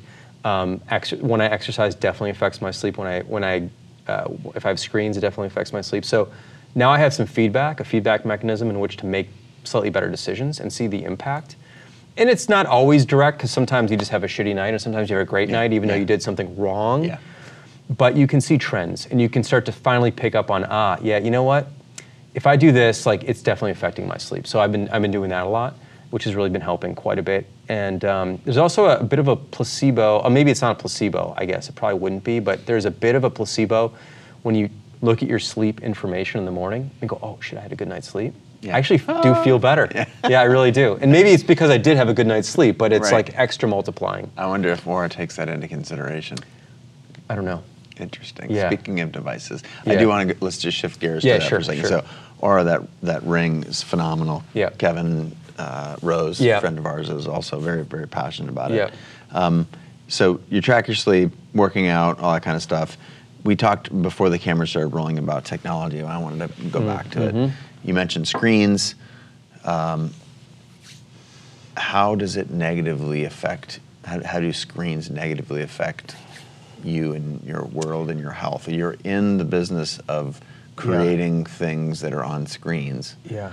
During the So- day. During the day. Okay, so this is good. This is why I want you to qualify it. Yeah. So actually, there's a feature in Basecamp 3 called Work Can Wait, which allows each individual employee, anyone who uses Basecamp, to set their own work hours in the product. And outside those work hours, Basecamp cannot send you any notifications or any emails or anything. So mine are set from 9 to 5. So at 5:01, Basecamp is essentially holding my calls, to use like an old parlance, basically. Yeah. And I will not get a single notification from Basecamp until the next morning. So that's like our little tiny role in the world, is to like try to create some work-life separation there. Yeah. These devices, I think, are extremely dangerous because they're just like hitting your dopamine receptors or whatever. I don't know the science, but Yeah. like you have dopamine constantly, right? Picking this thing up, picking this thing up, picking this thing up. They're highly addictive. Yeah. They reward addictive behavior. I found them to be also a gateway for negative information to get into your brain. I think that I found that Twitter specifically, like if you're, even like friends that you follow, there's just a lot of bitching on Twitter. Yeah. And there's a lot of negativity on Twitter. And some of it's negativity you might agree with, some of it's negativity you may not agree with, but I still just don't even want it, even if I agree with it. Because I don't want to get enraged about stuff. I don't Yeah. want this thing to make me pissed off. Yeah. And it does a lot of the time. And so I've been really working on not paying attention to that and hiding people or muting people that are posting anything that's not Traumatic like or- uplifting or yeah. anything, you know? And so I think that this is a way, unfortunately, for negativity to get in your brain and to get you upset about things. And I don't want to be that way. This is one of the reasons I don't really follow the news. I used to follow the news. I used to be like a news junkie. Oh, wow. And I don't pay attention to the news at all anymore. Yeah, and you still get it. You get it because you can't not get it if you pick up your phone. That's my point. Yeah. But also, like, nothing, shouldn't say nothing, almost nothing really matters right now. So if I hear about it the next day, if I read the paper, it's funny, I was at a hotel and they're like, would you like a newspaper? And I was like, yeah, I will actually this time. I'll take a newspaper. So like, would you like the USA Today or I'm like, I don't know, it doesn't matter, New York Times, whatever. So I get the paper and I'm reading the paper in the morning. I'm like, this is the best fucking format for news ever. Right. Because it's everything I kind of really want to know or need to know, essentially, once a day. That's enough. It summarizes what happened yesterday. And like, that's enough. That's the right cadence, I think, for news. Like maybe once a day, maybe even every few days, maybe once a week's probably enough. That everything is breaking news 24/7, everything's a hot story. Like none of this shit is a hot story that matters right now. Unless there's like a natural disaster, different story. And like you're in the path of a hurricane, you want to know that. Yeah. A lot of other things can wait. So I'm more a fan of things that can wait right now. And so anyway, I think that these devices are polluting us in a lot of ways, and I think it's really unfortunate. And I think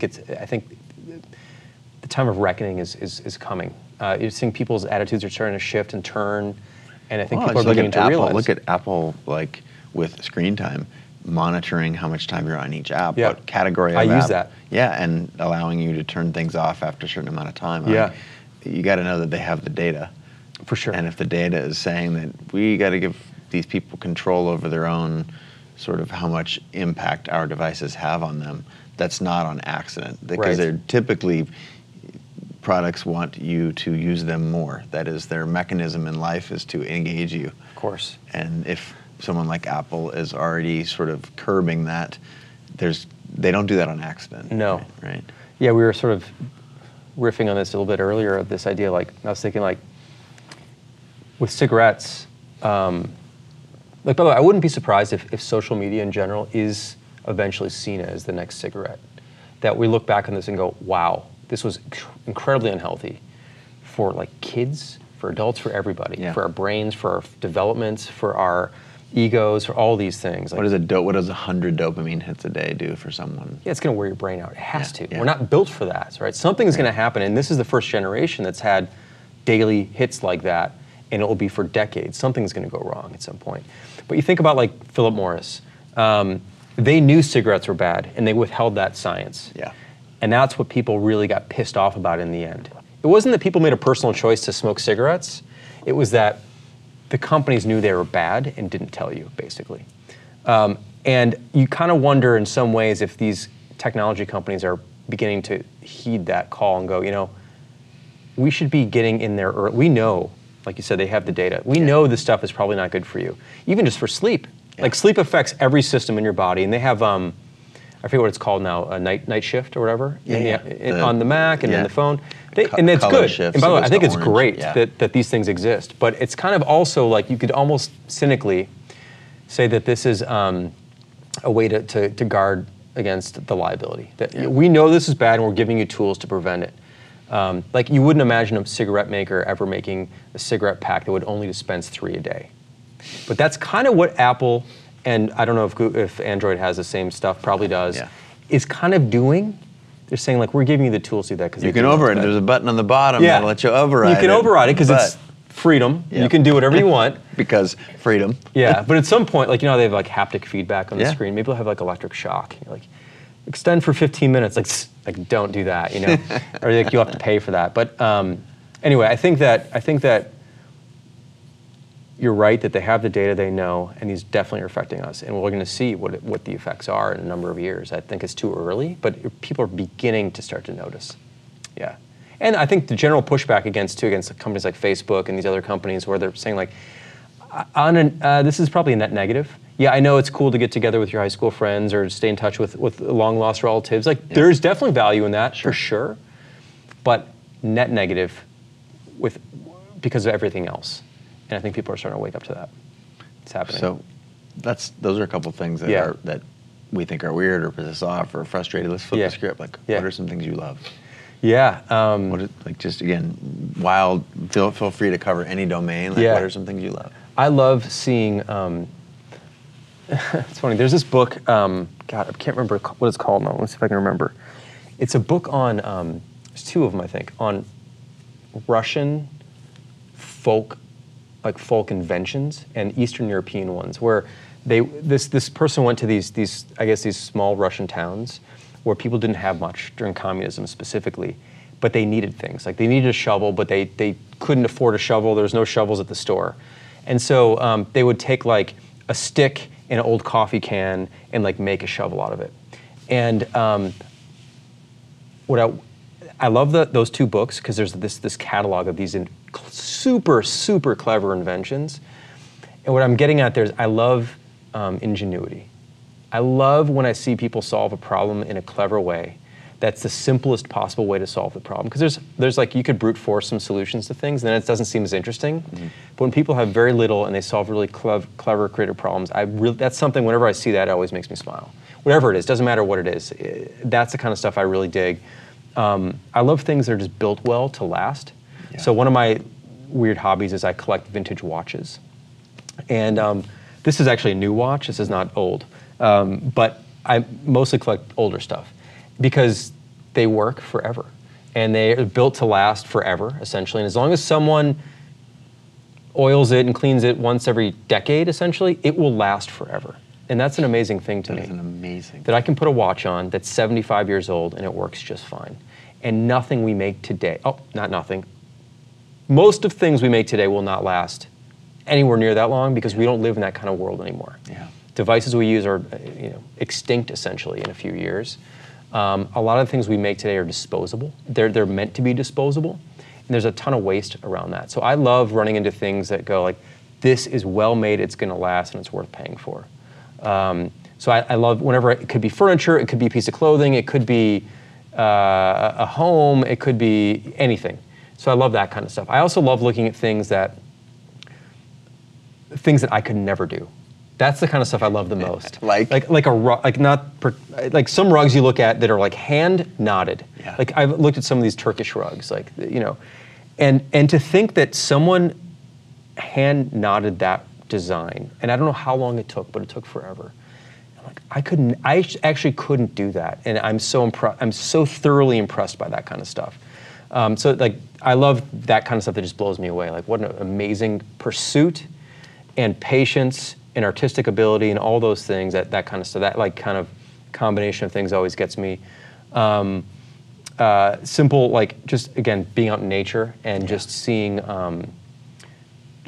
Seeing the inventions of nature, I just love that.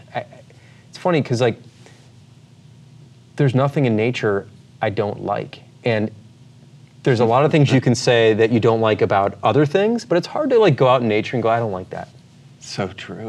Just everything is it's just right. It's just right, and seeing natural systems work is really fascinating to me. And anyway, I can go on and on, but there's a lot of things I like. I also like really well written sentences. So I just love sentences. Precision and craft. There's a great book that I like called On Writing Well, I think is the title of it. And it's got a terrible cover. It has like a CD on it. It's like, I don't understand the cover. But it's called Revising Prose. Okay. By the way, On Writing Well is another good book about revising prose. And this guy talks about how to write sentences. And he just squeezes all the fat out of them, but doesn't make them sterile.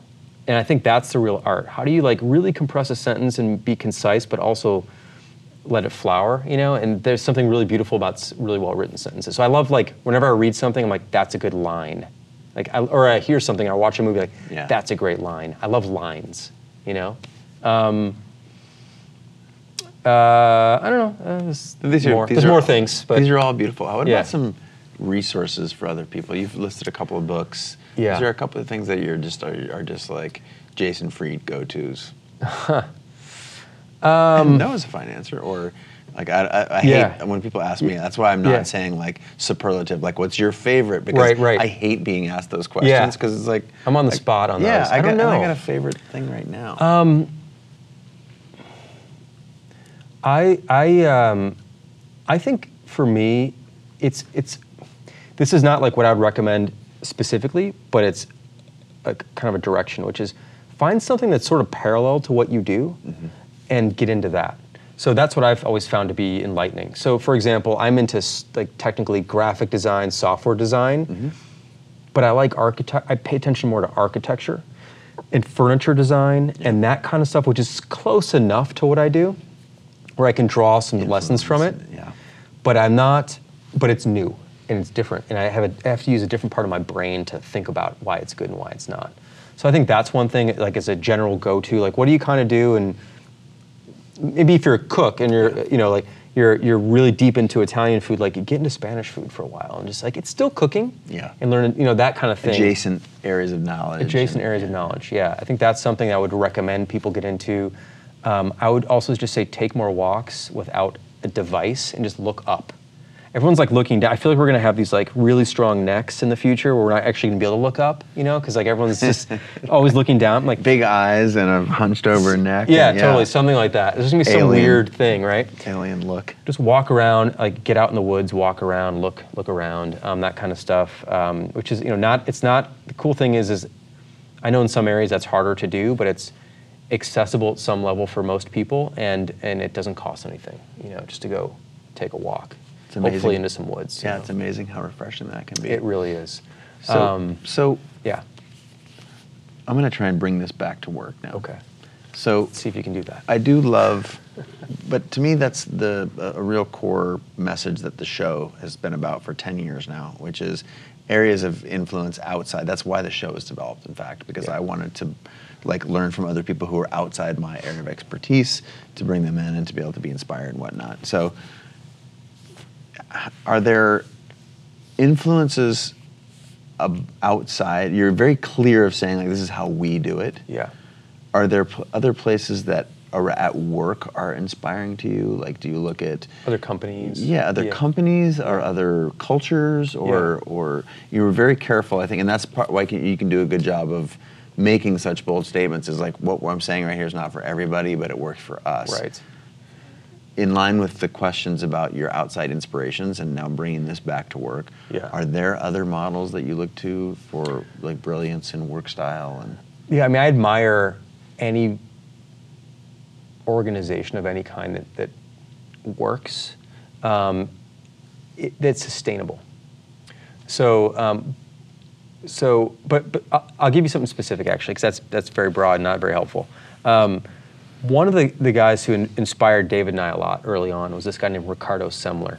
Okay. And you should try and get him on your show. Wow. Okay. Ricardo. He's great. He's from Brazil, and he wrote this book called Maverick, which was a book about his business. He inherited this business from his father. I think it's a big, it's a Brazilian company, big industrial company. They make like oil pumps for oil tankers, like big, huge, completely different from our world. Industry. Yeah. Like heavy industry stuff, right? He got this business from his father, because that's how it works in Brazil. It's handed down. Mm-hmm. He gets this business. I feel like I remember it. This book is a while. It's been probably 15, 20 years since I've read the book, or 15 years or something. But I remember he said something about like he got this big rule book. And he started looking through the book. And he's like, I don't understand any of this. None of this makes sense to me. We're going to throw this out. I've inherited this business, but I'm going to do it my own way. I'm going to go talk to people like, how should we run this thing? And what should we do here? And what are the things we should do? What's different? And he came up with a vastly different way of running a business in a very traditional country, in a very traditional industry. So he did things like, we don't do this, but everyone's salary is out in the open. Everyone can see whatever they make, and they can give themselves raises. You give yourself a raise because it's public. So if you're going to give yourself a raise, and everyone's going to know what you're giving yourself, like there's some self-regulation there, because you're not going to, and also if you don't live up to your new salary, like you could lose your job. So, but it's about like, what do you think you're worth? And why don't you prove it? Yeah. And I thought we haven't done that, but that's really interesting. Yeah. He would let their employees hire managers. Typically a manager would hire employees, but the employees that get to hire their own manager. Yeah. It's really like, and some of the stuff has been adopted in other places, but it's still very rare. And like 15 years ago or so, it was very, very rare. The factory floor where they made the stuff can be rearranged by the people making the stuff. Yeah. They can paint things any color they want. They can move machines around any way they want. It's not like a foreman's job to say this is how it has to be. He was very early about like working reasonable work hours. Yeah. His whole feeling was like, if work can take you away from life at 3:30 in the afternoon on Sunday for a call, like why can't you go see a movie at 3:30 in the afternoon on a Monday, like while you're supposed to be at work? Yeah. Like it's got to be equal. So he's very big into that. One more time with his name. His name's Ricardo Semler, and the book is called Maverick. He wrote another book called, I think like, I can't remember, it's something about 7 Day Weekend or something, but there's another book out with a similar title, so it's not, I'm not sure. Just look up his name, Ricardo Semler and Maverick. Highly recommend reading that book. He's also, the cool thing about him is he's taken these ideas and brought it into education in Brazil. So he's opened schools around a very different method of education rather than like a very traditional classroom lecture style teacher thing, sitting behind desks, and made it very participatory. And apparently it's been, from what I understood, at least back then, it was doing very well. I don't know how it's doing now or what he's doing, but really fascinating guy. I've drawn a lot of inspiration from him, saying like, you just don't have to do things the way everyone else does, and find the thing that works for you. And just because no one else has done it doesn't mean it doesn't work. And just because everyone else is doing it this way doesn't mean it's working either. They're just doing it this way. Which is why the same thing about like, people work, as we talked about in the beginning, like working long or working hard doesn't mean you're working well. It just means you're working hard and working long. It doesn't have any correlation with actually the output of what you're producing, the quality. So it's very similar there. So he's wonderful. Anybody else? I mean, people like, I mean, this is such a cliche, boring answer, but like Warren Buffett and Charlie Munger. I just so admire those guys. I mean, it's hard not to, I suppose, but what I admire about them is their fundamental understanding of what matters and what doesn't. Their focus on value, their rejection of trends in favor of just what's sound. And they're like, Charlie Munger is just like a quote machine. He's just so so true, so thoughtful and so smart. And he's like 92 and still there. The other thing is like Berkshire Hathaway, the company, which is a massive company, I believe they have something like 25 or 30 employees. That's it, give or take 5 or 10. But like small company, the companies they run are large, but this group that owns the companies is actually quite small. And so I take a lot of inspiration from that too, that they can do that with a small crew, and that they've chosen to do it with a small crew. So I love those guys. They're one of a kind, or they're two of a kind, I guess. But it's also like it's sort of the end of an era, because they're both 80s and 90s now. But I really respect and admire them, and I love to read all the, like Warren Buffett's letters to his shareholders. Brilliant. Must read. They're must read for anybody. If you're listening right now and you haven't ever read one of those letters, you should just go search the internet right now and go read one. Must read. Must read. They're so good, and they're not only like, they're just, it's great prose, it's clear-minded writing. I could see how you would just love it. So good. It's so good. It's so good. And I don't even care, like, you don't have to care about business. It has nothing to do with business. Like money or anything. God damn, it's so good. It's just so good. So I love that. Bezos has been writing really good shareholder letters too. He's clearly inspired by them. So I like reading his stuff as well. So a couple of Bezos things to wrap us up. You talk about, well, he talks about being wildly misunderstood for long periods of time. Do you feel like that's what's happening right now, that you've got it right with business and the way to work? Because you really write about work. And it's just, people are misunderstanding you. You sell a lot of books and you have a lot of fans and customers. Sure. But for pop culture, they're going to come around at some point. You're going to be on the right side of the I think it's going to get worse before it gets better. Okay. I think at some point it's going to turn. And it's interesting because there is a trend. I mean, by the way, this is primarily an American problem. In Germany, they primarily work 40-hour weeks and they do amazing work. Scandinavian countries work. In France, I believe they're cutting even back. 32 now. 32 now. And some people in America, like I used to feel this way, like, well, but look what we've built and look what they've done. It's like, yeah, but they're happier and so they live funny. longer. They've been taking August off for like 500 years. And now we're like, I don't want to work so much in August. It's really nice to have more time. Exactly. All of my internet tech friends are trying to figure out how to work less in August. There you go. Yeah, when I lived in France, I was like putting my feet up. Totally. And like there's more to life than work. That's what they figured out, right? So, I think in time, more and more of these ideas will will sort of ripen up for other people, but I think it might be a while. I think it's going to get worse for a while. Disagree and commit. Yeah. Another Bezos quote. That was a Bezos thing, which is something we've practiced as well, but again, didn't really have a name for it, which is this idea that at Basecamp, decisions are not made by consensus or by voting. People will gather around and we'll talk about it, and people will have input, but then somebody makes the decision. And is it like a product owner or whoever's in charge of that whoever's thing? in charge of that thing. Yeah. It doesn't matter like what rank or role or any of that stuff. It's like whoever's in charge of that thing, because depends on the project, but there's always one person whose job it is to make a decision and consider, and then it's everyone else's job to either agree and commit or disagree and commit. And disagree and commit going like, I don't agree, but I'm in. Because you got to get in line and then do the work, because something else might come down the road where someone else disagrees with you and you're going to count on them. Yeah. So, but the amount of effort that's required to get everyone to agree on something is often not well spent. You're better off, of course, listening, having a vigorous debate, and then going, okay, here's what we're going to do, and then going. And so that's the idea behind disagree and commit. And David and I do this with each other occasionally. Yeah. Like, we'll be battling, and it's like, you know what?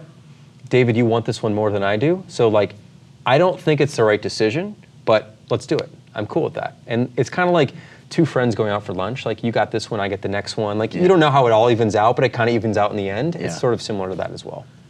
I think you and David are doing a good job. You're writing about work in a way that nobody else is. It's inspirational and meaningful, and I just went and tried to buy a few other books to give as gifts, and they were sold out. So help me with that. To get the more copies of this? Yeah, more copies if it doesn't have to be crazy at work. Yeah, our publisher underprinted the book. So they sandbagged you? Like they didn't think you were going to be as popular? It was interesting. I mean, I'm happy to talk about it. It was weird because we got a big advance. Yeah. And so when you get a big advance, you'd expect that they need to sell a lot of books to make the money back, and that they would expect that it's going to be a popular book. And they didn't print enough. And it wasn't like we sold, they printed about 14,000 copies. Okay. Rework, though, which was done almost 10 years ago, they printed 35,000 copies. And for some reason, they printed 14,000 for this one. Got it. Okay, fine, whatever. Somebody disagreed and yes, fine, whatever, right? Yeah. But the thing that was bad about it was that we couldn't get a reprint for about a month. Oh. So the momentum was like, we sold out on Amazon in 5 days. Yeah. Thousands of copies, and then out of stock, like shipping 2 to 4 weeks. That sucked. But they just printed another, I think, 15,000 or something, so they're back in stock at Amazon and all the booksellers now. So you'll find them on the shelves again. Good, it was just a little blip. Blip. It sucked because like it kind of took the momentum out of it for a little bit, but the book is back in stock everywhere now. Sorry, I love giving gifts. You can get an audiobook, by the way, which is... it's a great way of giving get that gifts. too. Yeah, I love giving books as gifts, and I've been a big giver of rework for a long time. Thank you very much. And it doesn't have to be crazy at work as a new gift. So thank you. Thank you so much for writing it. Yes. Thanks for being a pioneer in future work and remote and all the things that you've called out here. And thanks for being a guest on the show. Oh man, it was really fun. Thanks for having me on. Really appreciate it. And for the folks at home, again, here's one more look at the book. Pick up a copy. I'm Chase. This has been Jason. And thanks a lot. Have a great day. Hopefully see you tomorrow. Thank you. All right, thanks for listening. Hey, before you go, I want you to know that I never, not for a millisecond, take it for granted that you have decided to spend some of your time and attention here on the show with yours truly, guest or no guest. It's just an outright privilege. I don't take it for granted for a second. I want to say thank you. In line with that, this is a community, and I would love if you've been moved or inspired or whatever to share this with anyone that is in your universe. Feel free to shout questions and just even a shout out to yours truly or the guest means the world. I want to say thanks and have a good one.